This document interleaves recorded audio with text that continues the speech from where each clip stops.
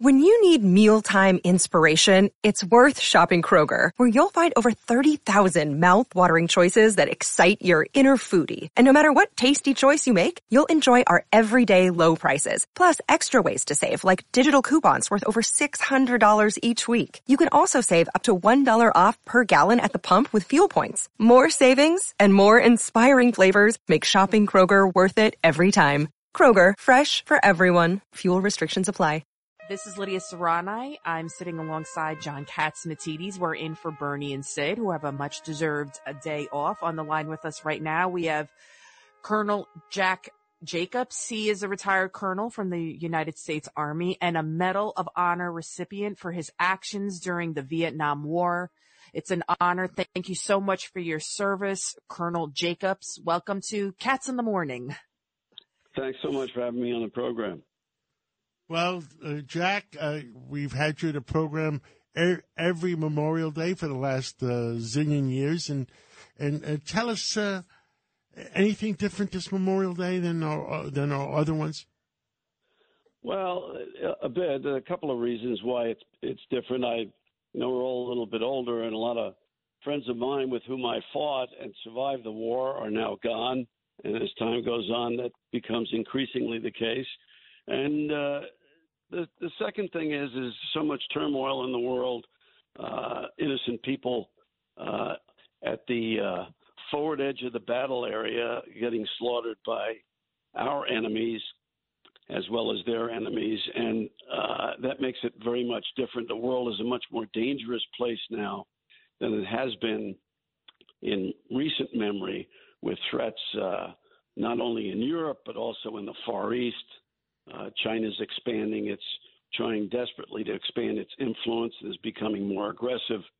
Our allies, friends who are not allies, and even our former enemies are terribly concerned and are increasingly relying on the United States to provide some measure of security for the rest of the world. So, yeah, it's very much different now than it has been, John. And, I feel, Jack, I feel like your family, and we know each other a long time, and you were a Medal of Honor recipient. How many Medal of Honor recipients are left? We were losing a few a year. Yeah, we are. I'll tell you, when I was decorated, which was some time ago, by President Nixon in 1969, the action was in 68, there were something like 375 living recipients of the Medal of Honor. We still had at the time a living recipient from the Boxer Rebellion, a guy named Bill Seach, who conducted a bayonet charge on the Citadel at Beijing in 1900. He was still alive. And the first dinner I attended after I was decorated, my table mate was Eddie Rickenbacker, the ace from the First World War. Of course, all those people are gone. In the interim, there's been a large number of recipients, and now there are only 64 of us alive. Oh, my God. We're something of a wasting asset. I think the last time you and I spoke about this, there were almost 100, and now... yeah, I was on the board at that time. Exactly right.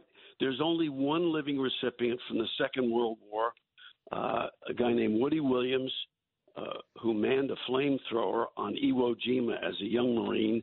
He is now 99 years old, and he's the only one left from the Second World War. I think we've got three guys left from the Korean War, and they're over 90.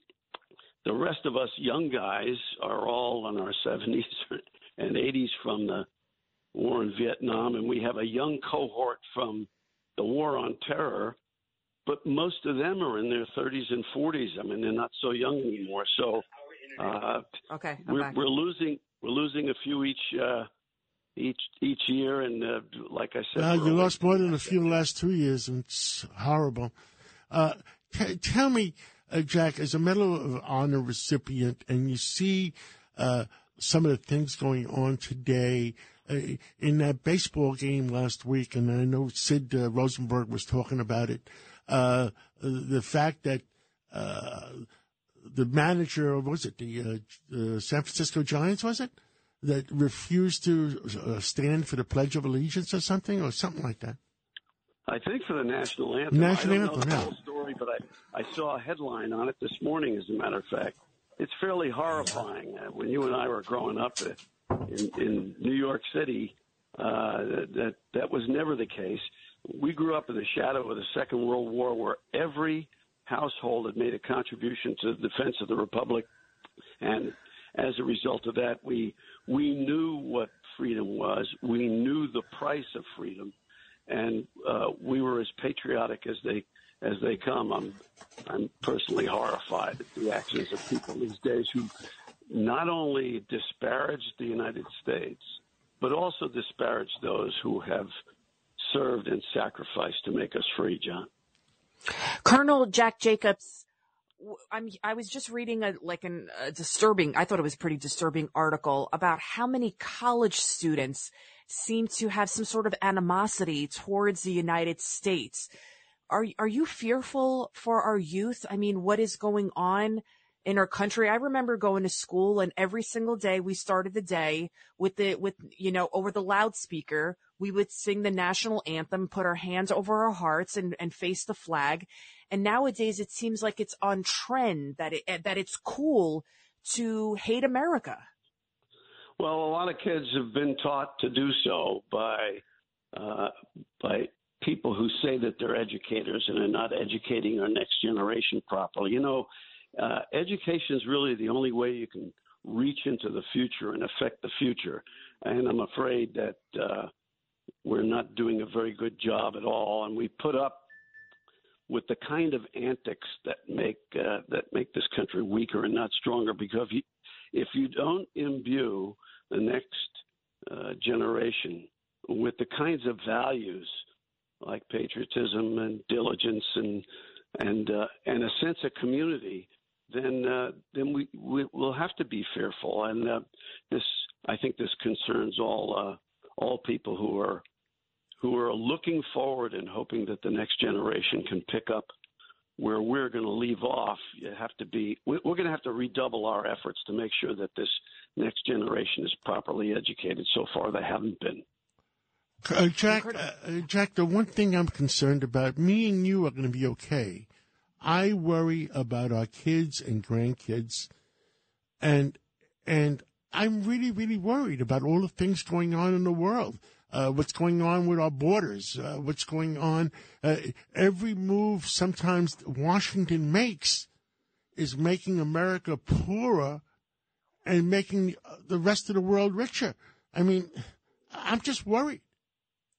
Well, years ago, the people who were politicians obviously were focused on themselves. You can't. You got to be focused at least a little bit on yourself. Otherwise, you're not going to get anywhere in politics, and you won't be able to get into a position where you can make a difference. But it seems that nowadays, politicians are not necessarily concerned about big questions about things like national security and what's going to happen to the next generation, and are only focused on themselves and their individual views of things.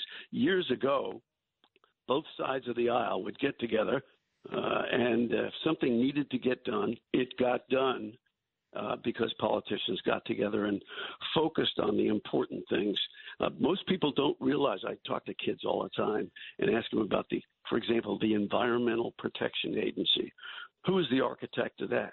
Well, it was Richard Nixon. I mean, it sounds like an irony, but it wasn't back in the day, because politicians, no matter who they were focused on working together to get things done. They're not anymore, and it puts our country in a much more dangerous position. And like you're suggesting, John, it's going to make it extremely difficult, and we ought to be concerned about it's becoming extremely difficult for the kids who are growing up now.